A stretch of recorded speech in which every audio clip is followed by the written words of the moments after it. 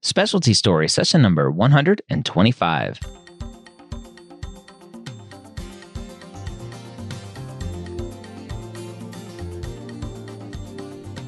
Whether you're a pre-med or a medical student, you've answered the calling to become a physician. Soon you'll have to start deciding what type of medicine you'll want to practice. This podcast will tell you the stories of specialists from every field to give you the information to make sure you make the most informed decision possible when it comes to choosing your specialty. Welcome to Specialty Stories. Thank you so much for taking your time to join me today. My name is Dr. Ryan Gray, and if you are new to this podcast, here at Specialty Stories, my goal is to show you the role of physicians and their specialties out in the world. As you go through your medical training, whether you're a pre-med right now, a medical student, or a resident, as you're going through your training, you're typically exposed to a very narrow slice of what is out there for you. Today's guest is a gastroenterologist and something a little bit different than what I've covered in the past. But looking at his specialty, looking at his clinical realm, I decided to have him on the podcast anyway.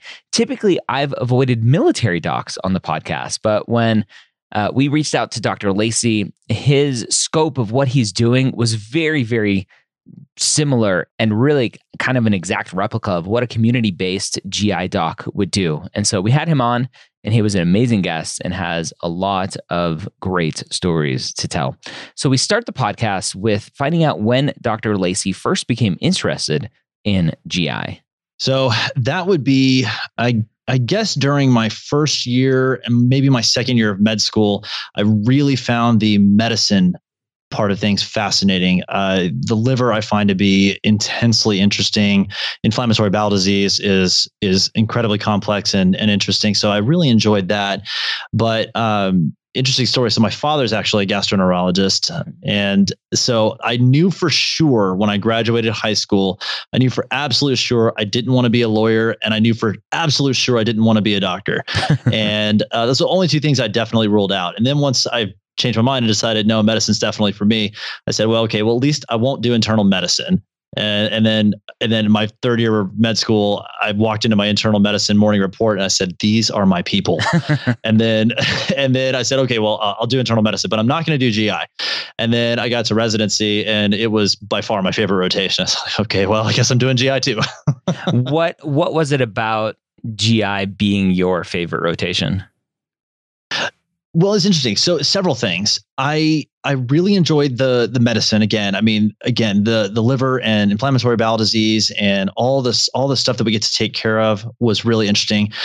I really like the procedures aspect of things. I've been working with my hands since I was a kid. You know, my dad and I used to do woodworking. I still do some woodworking, and I just like working with my hands, and the opportunity to deliver therapeutics immediately and help people feel better was really gratifying. One of the things that kind of surprised me though is how much I liked the people in the specialty. Everybody that I met who's a gastroenterologist liked it and was generally a happy person and a fun person to be around. It was just a great team of people to be around. And that's one of the most important things for me is, you know, it's hard now being a solo practitioner, but definitely being around a team of folks that you get along with and that are fun to be around was really enjoyable. Do you think it takes a special type of person kind of noting that these people are fun to be around? It takes a special type of person to want to talk about poop all day long. Therefore, it kind of leads to them being fun people. Well, there's not just poop. We have vomit too. Don't forget. Oh, yeah. Don't forget. After coming off a weekend where I had a GI bug or food poisoning and had both of those, it's a very apropos conversation.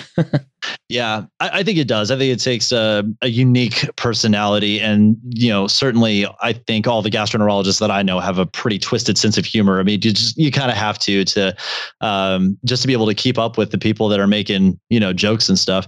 But you know, I think it leads to some interesting interpersonal dynamics, but everybody tends to have a great sense of humor. Everybody tends to be fairly outgoing and personable. Yeah. What traits do you think lead to someone being a good GI doc? So I think you have to love being around people is a big thing. The reality of a lot of the gastroenterology diseases, and you know, I'm sure you know this, is that you tend to spend a lot of time with some of these folks. So for example, if, you know, my patients with Crohn's disease, in effect, I almost become their primary care doctor in a very real sense.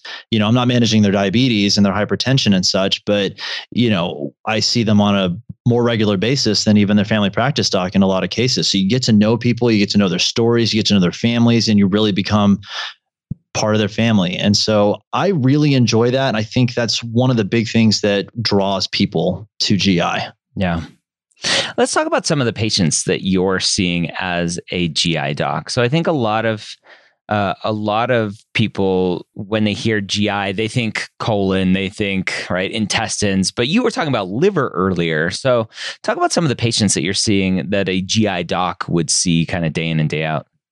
Yeah, I love this question. So one of the things that I like to tell my residents that are rotating with me is that this isn't actually true anymore, but now that we've switched from ICD-9 to ICD-10, there's, it multiplied the number of codes by 70,000. But back when we had ICD-9, GI had more ICD-9 codes than any other specialty, including infectious disease. Wow. We have an incredibly variable field. So what I tell my students is that GI has 7 different organs that we deal with. You have the esophagus, the stomach, the small intestine, the large intestine, the liver, the pancreas, and I break out the biliary system separately. Mm-hmm. Well, each one of those things gets sick in a wide variety of ways. You can get bleeding, cancers, infections, autoimmune processes, obstructive processes. And so, we see a wide variety of patients. I see a lot, probably about 20 to 30% of my practice is liver. So I see a lot of folks with cirrhosis, autoimmune hepatitis, things like that.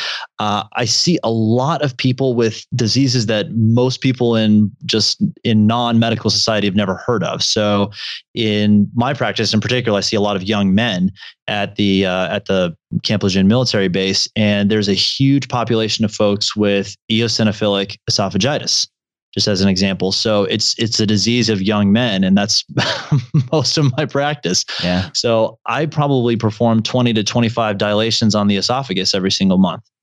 Well, you'll never see that in the news, but it's a big problem that I see. I see colon cancer patients. I see patients with acute and chronic pancreatitis.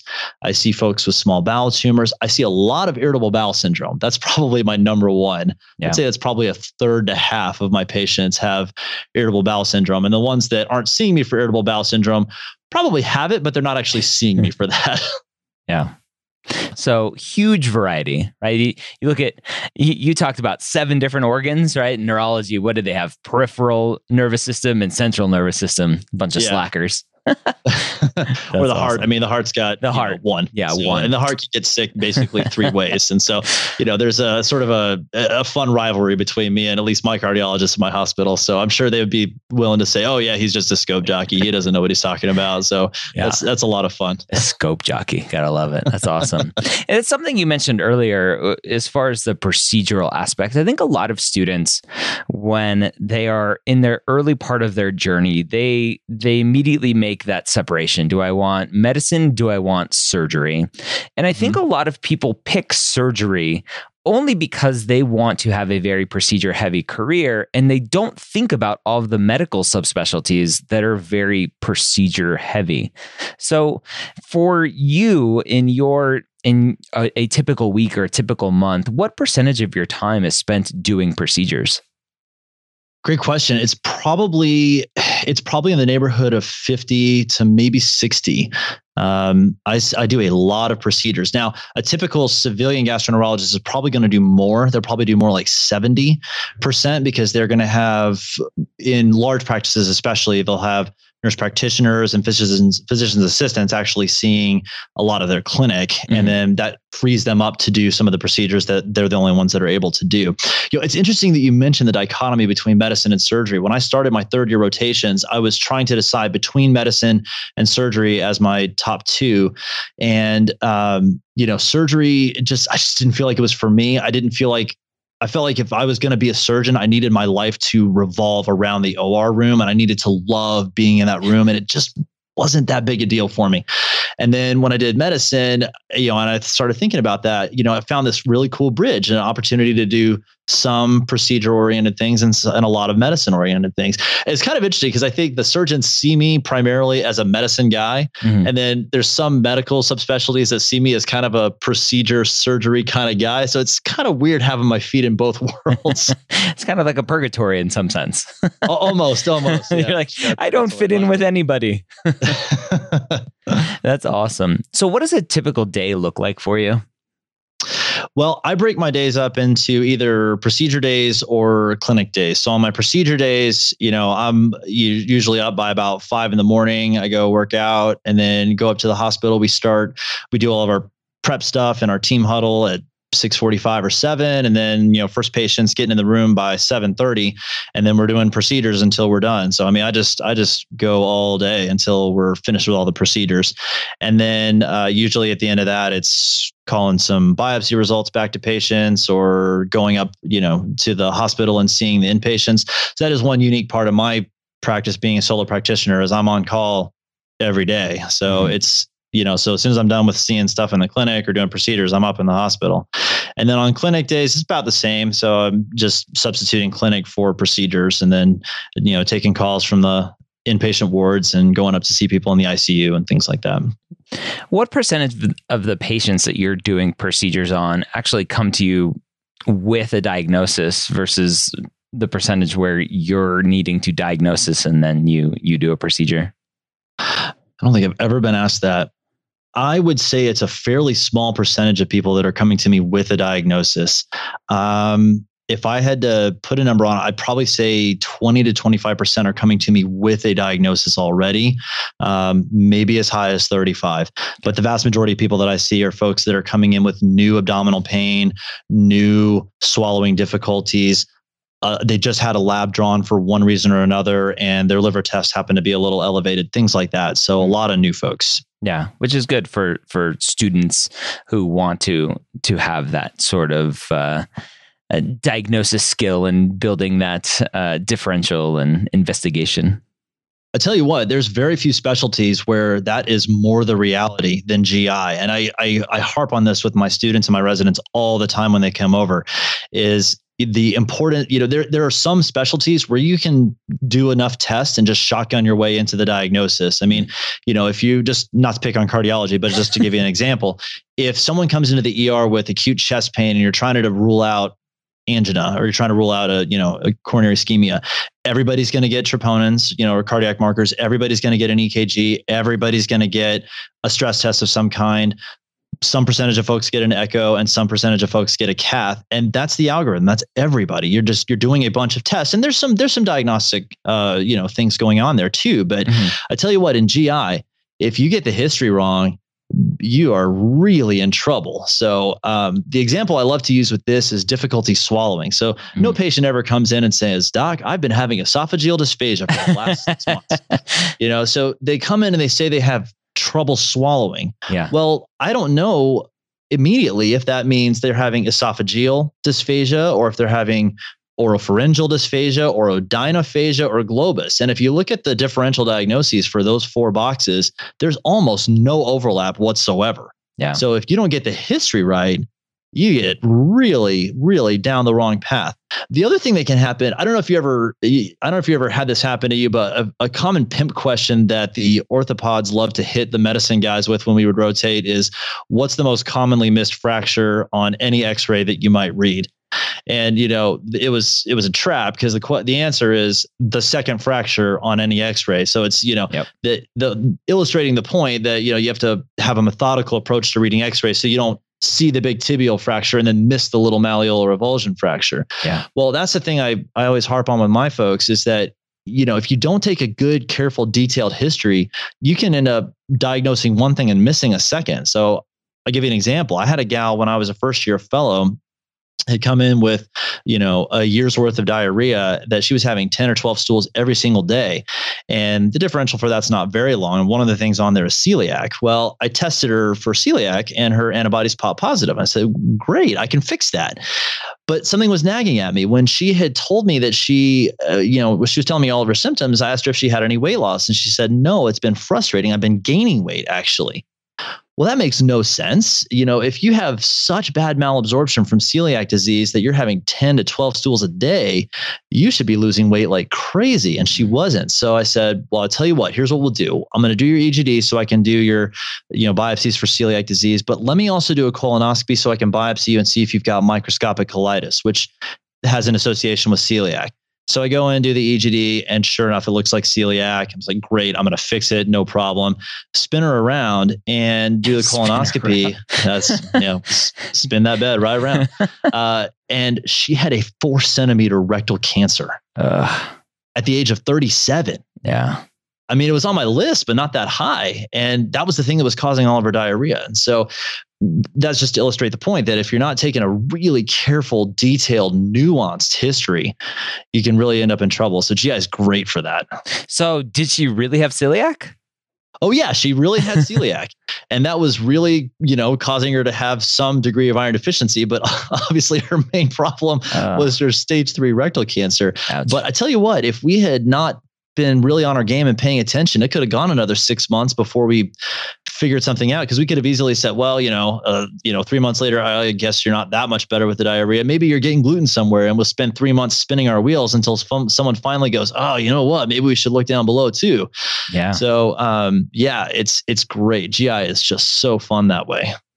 Now, it scares some people away, though, because there's no cookbook for it. There's no algorithm. I mean, you really have to be on your game every single patient. And some people really like to have every question be answered by a 10,000 patient trial. Yeah.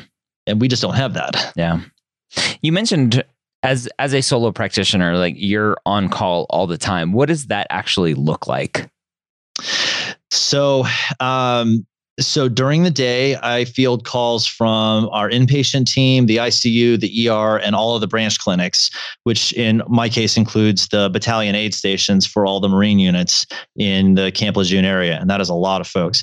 So at any given day, I might get, between 5 and 10 calls from various places. And some of the time it's just something simple like, hey, doc, I got this liver panel and I wanted to know if this is something I need to send to you, or is this something I can just recheck it in a few weeks? And those are pretty simple. And then it can range all the way to, a call from the ER. Doc, I got this gal. She's crashing. She's got melena. She's got cirrhosis. I think this is a variceal bleed, and I got to drop everything and run to the ED. So that can definitely derail the day sometimes. But I would say most days are fairly stable. I'll have my procedures in the morning and early afternoon, or clinic, same thing. And then I go and do hospital rounds afterwards and then head home. But then in the evenings, unfortunately, I'm on the hook for anything. So I do have a team at Fort Bragg that they'll cover my pager. So they'll take calls when the pager comes in, some of the nights during the month. But if there's ever a thing that they get and they're like, oh, it's a food impaction, you got to go fish some chicken out of a guy's esophagus, or if there's some bleeder going on at midnight, they'll call me and say, hey, Brent, you're going to need to go in. It's, because they're 2 hours away. So that has been challenging. And I think the hardest part for me, I don't mind going in or anything. It's, and my family's really supportive, but I think the hardest part for me, honestly, is just that I'm the only guy. Like I said, I really like having a team, and I have a nurse practitioner, and that's been great, but there's just something about having a team of guys that have done the same training you have, that are, in your corner, that you can, ask them for help, or, bounce interesting cases off each other. Yeah. So that's something I miss. Yeah. And even though I'm not practicing medicine now, I still miss that aspect of being in the military, is having that team around me, and just being around other people. And now I just hang out in my basement and talk to people online. So it's very different. So you got a million friends. Exactly. 34,200 according to Instagram. Do you feel like you have enough time for family outside of everything that you're doing? So I do. Now, let me qualify that though. I get up at, I'm up at pretty much 4 to 4:30 every day, and I get to the hospital and prep all my charts and go work out and, get to seeing patients, so that when I'm, when the, bell rings at 5 or whatever, and it's time to go home, I'm done. And sometimes I get called in, but fortunately it doesn't happen too terribly often. But yeah, when I come home, I'm not thinking about work. I don't have notes that are undone. I don't have charts that I have to read. I do all that stuff when my kids go to sleep. I do all that stuff when it's not time for me and my wife to hang out. So I feel like I do, but it does require some sacrifice, I guess, in terms of, sleep. I'm an early riser, so it's not too big a deal, but it's funny. So you've probably heard people say, you can't have it all. I prefer to think the way my mother taught me, which is you can have it all. You just can't have it all at the same time. Yeah. And so, for me, it just became a thing that I didn't want to give up being really devoted to taking care of my patients. And I didn't want to give up being really devoted to my family when I'm at home with them. So what's got to give? Me time. So yeah, and that's okay. Staying up to date on the newest TV shows and what's dropping on Netflix. Oh heavens! I couldn't tell you who got the rose. I couldn't tell you who got voted off the island. I don't even know if those shows are even on anymore. They are, unfortunately, they are. Yeah. I depend on my techs and my nurses to keep me up to date on a lot of sports scores and such. So yeah, it's okay. What does bedtime look like if you're getting up at 4:30? Depends on if I get called in the hospital, but most nights, like 10:30, something like that. So, getting enough sleep, but only just, I would say. Yeah. Okay. What does the training path look like to become a GI doc? So it's 4 years of college, 4 years of med school, as with everybody. Mm-hmm. And then you do 3 years of internal medicine residency. Mm-hmm. And then you do 3 years of GI fellowship. Yeah. And after that, it kind of branches actually. So I elected to stop after that. I thought, 14 years after high school, that's plenty, I think. But there are opportunities to do sub-fellowships actually after you do your regular fellowship in GI. So currently there are 4. So you can do an advanced endoscopy year. That's where you learn to do ERCP procedures and endoscopic ultrasound procedures, some of the more advanced endoscopic therapeutics that we have. So that's one. You can do an advanced year in inflammatory bowel disease, and there are not that many places that do that currently. So, but you just do a whole year of nothing but Crohn's disease and ulcerative colitis. Most of the time, people end up going on to basically being an IBD specialist at an academic medical center after that. You can do a year in transplant hepatology, or you can do a year in GI motility. And I tried out all 4 of those things during my fellowship. I had opportunities to rotate through all of those, and I enjoyed all of them, but none of them enough to do them to exclusion. So I elected to just stop at the end of my 3 years of GI fellowship, and I just do general GI. But I still enjoy getting to see some of those patients. And when I get to a point where I need to send them on to one of my colleagues, then I do. How competitive is GI? Well, it's incredibly competitive now, actually, and I think some of that is due to just the popularity of the field generally. I mean, like I said, I'm biased, of course, but it is the best field. But it has actually become incredibly competitive.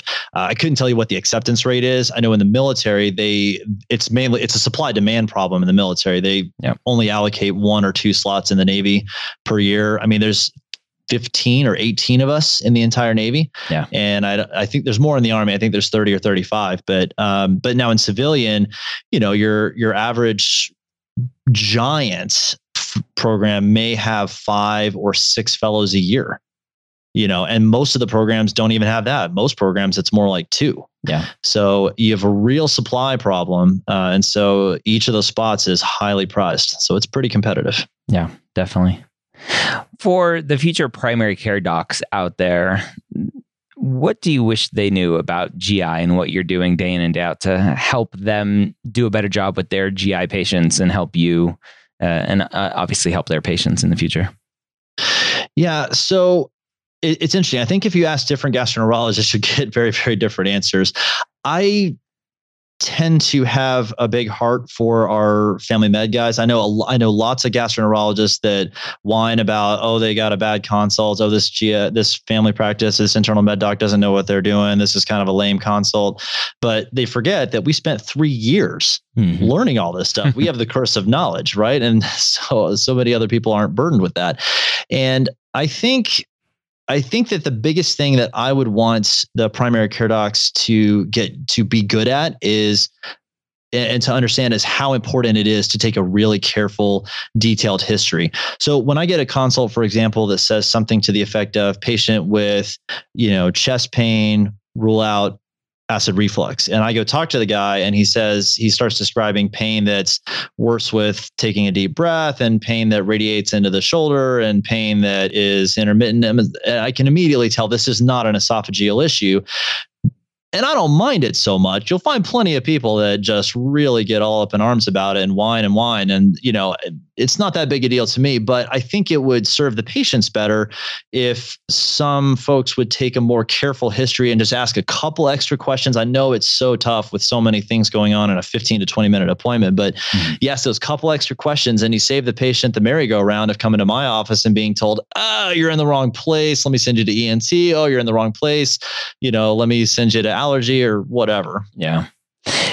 Have you found any sort of useful feedback loop to those primary care docs to say, hey, I read your referring note. If you potentially would have asked these few extra questions, you may have gone a different route with your differential? Absolutely. So it's perhaps helpful for me that we are a self-contained system. So we see patients in the same way that I think a community practice would, but we function as a structural organization. I think we function more like an academic medical center does. So all the family practice guys and all the internal medicine guys are directly downstairs from me. So it's a fairly easy thing for me to, get on the phone with one of them and say, hey, I just saw Mrs. Jones. By the way, I was talking to her and it turns out that this is what's actually going on. She didn't have abdominal pain. She's got right hip pain. And I think she needs a steroid injection in her right hip. I've made that call to folks plenty of times and they say, I was so rushed that day. Oh man, I just need to pay more attention. And almost every time they really appreciate the extra touch and just, looking out for them and paying attention for them. I also do a lot of lectures with for the grand rounds and for the residents. And so I go through some of those things with them just on a regular basis. And then also with the inpatient team. So whenever there's an inpatient consult, I'll go up there and spend 15, 20 minutes talking about the case with them and working through how to do the history and working through how to think about the differential. And I think that's pretty helpful for them. Yeah. So if you're in the civilian community, it requires a little bit more diligence. And so, you also have to be a little careful because, the referring doctors are the lifeblood of your business. So you want to treat them well. I mean, it's the right thing to do anyway, but it's also the smart business thing to do. So, I think reaching out to them and just saying, hey, I saw Mrs. Jones. She's going to do great. By the way, I asked this question and this is what kind of gave me the answer. Just something to think about the next time you're seeing someone like this, as a little tip. And everybody that I've had that conversation with has been just massively appreciative. Yeah. It's all about how you do it, right? How did you miss this? That's not the right way to do that. No. Yeah. Not if you want to stay in business. That's true. What other specialties, as a GI doc, what other specialties are you working the closest with? Well, certainly the primary care docs. I work with them probably the closest. Probably the next closest is going to be the general surgeons. So, I send folks over there for getting their hemorrhoids treated. I send folks for obviously colon cancer and other kind of cancer removals. My reflux patients, I send them for Nissen fundoplication. So I definitely see a lot of surgeons. I interact some with the allergists, which is one that your listeners might not be aware of, but our connection with the eosinophilic esophagitis is one that the allergists and I share, and I see a ton of those patients. The critical care guys, I definitely have a good relationship with critical care and emergency medicine, just because I get all of their tough calls, the bleeders and food impactions. And I don't treat cholangitis, but certainly I get calls on their cholangitis patients. So those are probably the biggest ones. What are some of the biggest kind of myths or misconceptions around the field of GI? I tend to have a blind spot for this kind of thing because I tend to see everything through rose-colored glasses. I would say one of the myths definitely is that it is a procedure only specialty or a procedure specialty where you just sling scopes and that gives you your answers to everything. So one of the things that I've observed like I go to the American College of Physicians conference pretty frequently, and one of the things that you'll hear referenced is the subspecialties being referred to as either the procedure subspecialties or the cognitive subspecialties. And so the cognitive subspecialties are things like, allergy and endocrine and neurology. Don't forget about neurology. Neurology, yeah. Absolutely neurology versus cardiology and GI are going to be more of the procedure subspecialties. Yeah. But I'll tell you what, GI is a highly, highly cognitive subspecialty. I mean, it's in Crohn's disease and liver are the reason that GI is 3 years and not 2. So a lot of those cognitive subspecialties are 2 years, but I mean, we have to spend time learning the procedures, but there's a lot of medicine that is practiced by GI. Yeah. Do you ever see GIs? Random question I typically don't ask, but this is an interesting one. Do you ever see GI going to a residency-based training program and not a fellowship-based? Or do you have to have that medicine background to even step foot in the GI world? I think if you didn't have the medicine background, I don't think you could get away with having GI be only 3 years. Yeah. I think it would have to be at least 4. Yeah. Because similar to neurology now. Something like that. If you did a medicine intern year followed by a GI fellowship, could you do that? I think there are some people that genuinely could. I will tell you from my standpoint, I think it was incredibly valuable for me to have a full internal medicine residency. I can't tell you the number of times that I've gotten consulted about something and I go down and I make the diagnosis that really should have been made by the internal medicine team. Mm-hmm. Not at my hospital. My guys are perfect. But in case they're listening. But just as an example, I'll get a call for someone with abdominal pain. I go down and in 5 minutes, I figure out this guy's got pyelonephritis. Mm-hmm. Well, that's pretty bread and butter for internal medicine. And so I think I think there's a lot of those kinds of things that you would miss not doing the internal medicine residency. And as a general rule, I tend to be in favor of proposals that either maybe not increase the length of training, but don't decrease the length of training, just because the variety, the complexity, and the depth of our understanding of the fields of medicine is increasing. It's doubling every 5 years. Yeah. So we need to spend more time, if anything. And that's the argument I'm making all the time with medical schools that like are marketing now. Hey, we get earlier access to clinical rotations. We're going to crunch down your 24 months of preclinical work into 16 months or whatever it is and get you out the door into the hospital sooner. I'm like, no, that's the wrong direction. Like you need more time to learn. We have more knowledge that we're cramming into people's heads, but. Well, and you hear people say all the time, oh, you can just look that up. You can just look that up. That is not true. I mean, the whole point of medical school and residency and fellowship is to turn your brain into a computer hard drive. Yeah. That's the whole point. You need to be able to just randomly access that little factoid that you picked up that you spent 3 hours memorizing 10 years later because it ends up being important. Well, you're not going to be able to look that up because you're not going to think to look something like that up. Yeah. So when I was in med school, I went to University of Texas in San Antonio. And at least at the time that I went through, it had the dubious distinction of having the highest number of lecture hours during their first year of med school of any school in the country. And I remember sitting in class, thinking about that. I'm like, I can't imagine what they'd cut. I feel like we're just racing here. Yeah. How are you going to cut this stuff? It's incredible. They do. Yeah. I think it's a mistake, but that's okay. I'll be happy to take people on and show them what we can. What do you like the most about being a GI doc? What I like the most? So many things. It's hard to put a number one on it. I think for me, it's the depth of the relationships I get to develop with my patients. So getting to hold their hand when they are diagnosed with cirrhosis and we're basically coming down to the end of their life and thinking about hospice, sitting with that family that is pregnant and the wife is newly diagnosed with ulcerative colitis, and what's this going to mean for the baby, and what's this going to, are we ever going to get pregnant again? And, sitting with a patient that has irritable bowel syndrome and, taking a detailed enough history to figure out that this all started because she has a history of sexual abuse that she never talked to anybody about. And we get her into therapy and give her life back. I mean, I've got 100,000 stories like that. I love getting to do that. It's amazing. So it's hard not to come home at the end of the day and just go, I have the coolest job ever. Poop, poop, poop, poop, poop. It's not about poop. That's a funny thing. I think that's a big misconception, right? It's not all about poop. Well, and here's the thing that's funny is that poop kind of grosses me out, and vomit too. Like if my kids are throwing up, man, it's hard. It's hard for me. Yeah. But I can talk about it all day long, but I don't hardly ever see it. I mean, we do colonoscopies on clean colons. I mean, it's kind of funny because patients will start describing stuff to me like, yeah, I kind of got this stool is doing this. I got a picture of it. I'll show you. I really wish you would not. Good. I will take your word for it. Point it out on this cartoon chart. I like the cartoon poop better. Yeah. Like, the Bristol stool scale. Mm-hmm. Yeah. Oh my goodness gracious. I don't use that. I can't look at even pictures of it. It's like, just describe it to me. We'll talk about it. Yeah. That way we don't have to think about it.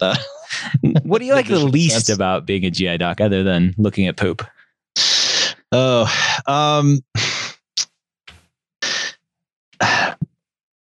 I think the thing that was least interesting to me at least in fellowship is the biliary side of things. I've gotten to where I've started to see enough of it that I'm starting to enjoy it more. But I would say, at least for me, I didn't particularly care for the ERCP procedures and the endoscopic ultrasound procedures. It was one of the things that actually turned me off to cardiology is that I just don't like the black and white, like the radiography type stuff. I like it to see stuff in color. So I think that wasn't as interesting to me. I think, all the things that are hard for me about my current specialty is really more to do with the fact that either I'm a solo practitioner, so I'm on call all the time, or something like that, as opposed to the field. I spend so much time thinking about how great a job I have. I'm having a hard time coming up with something I like the least. That's a good thing. That's definitely a good thing. Do you see any major changes coming to the field? I know, especially with the IBD world, that all of these biologic medications are all coming down the pipe. What kind of big changes do you see coming that are going to affect the field of GI for future students to be aware of? Yeah, so a few things. So I think the field of microbiota research, so like the gut bacteria, there's a huge amount of research going into that and on what that means in terms of therapeutics. We're very close, I think, to the ability to do a stool transplant for folks that is just basically taking a couple of capsules that have a bunch of bacteria in it. Capsules. Yeah.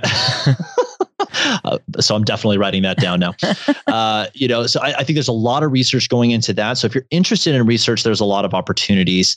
Yeah. I think I think one of the things as we start getting into, as the national conversation on healthcare expenditure continues, I think you're going to see a lot more discussion about the procedure-based fields, which tend to have higher expenditures and have higher costs associated with them, how those are going to get addressed. And so that could mean some changes for reimbursement coming down the pike. So that's definitely something for people to be aware of.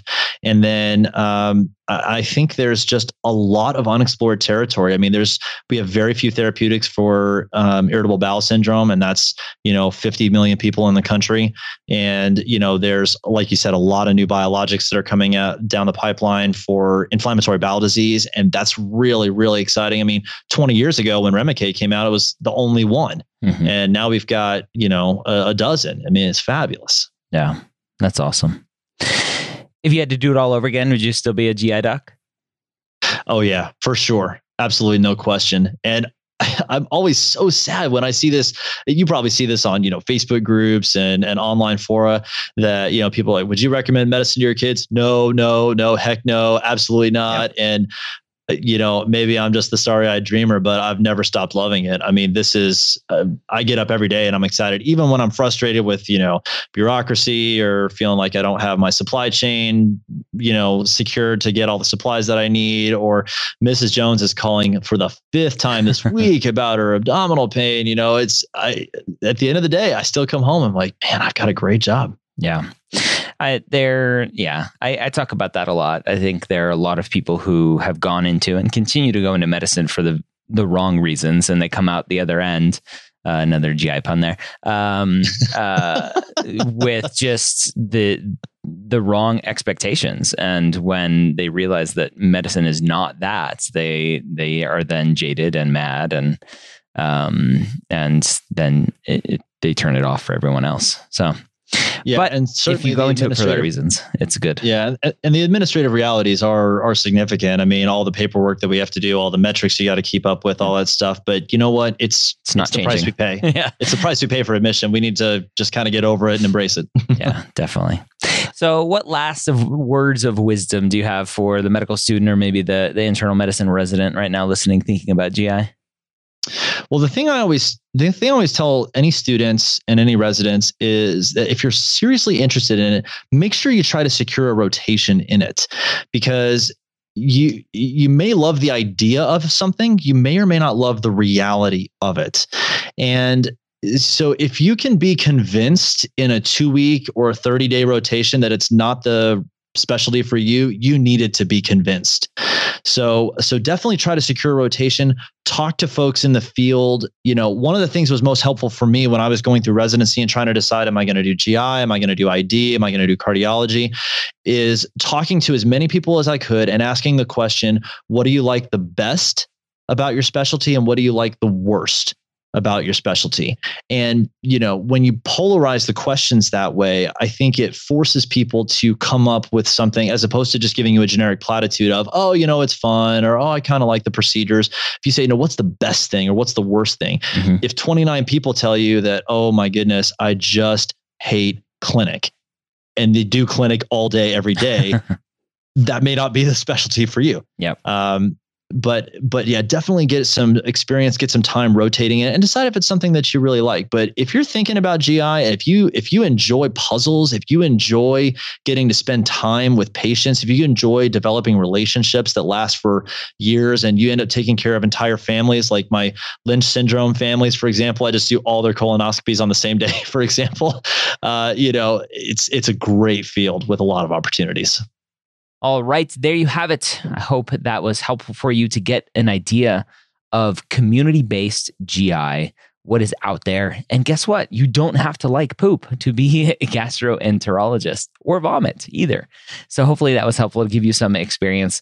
Dr. Lacey put together a list of articles and other information out there to give you a better idea of the GI field. We'll have a link to that in our show notes, which you can find at specialtystories.com, and just find our episode today.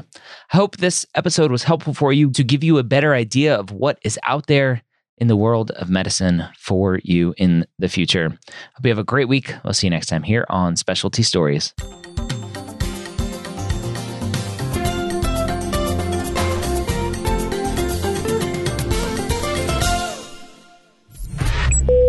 This is MedEd Media.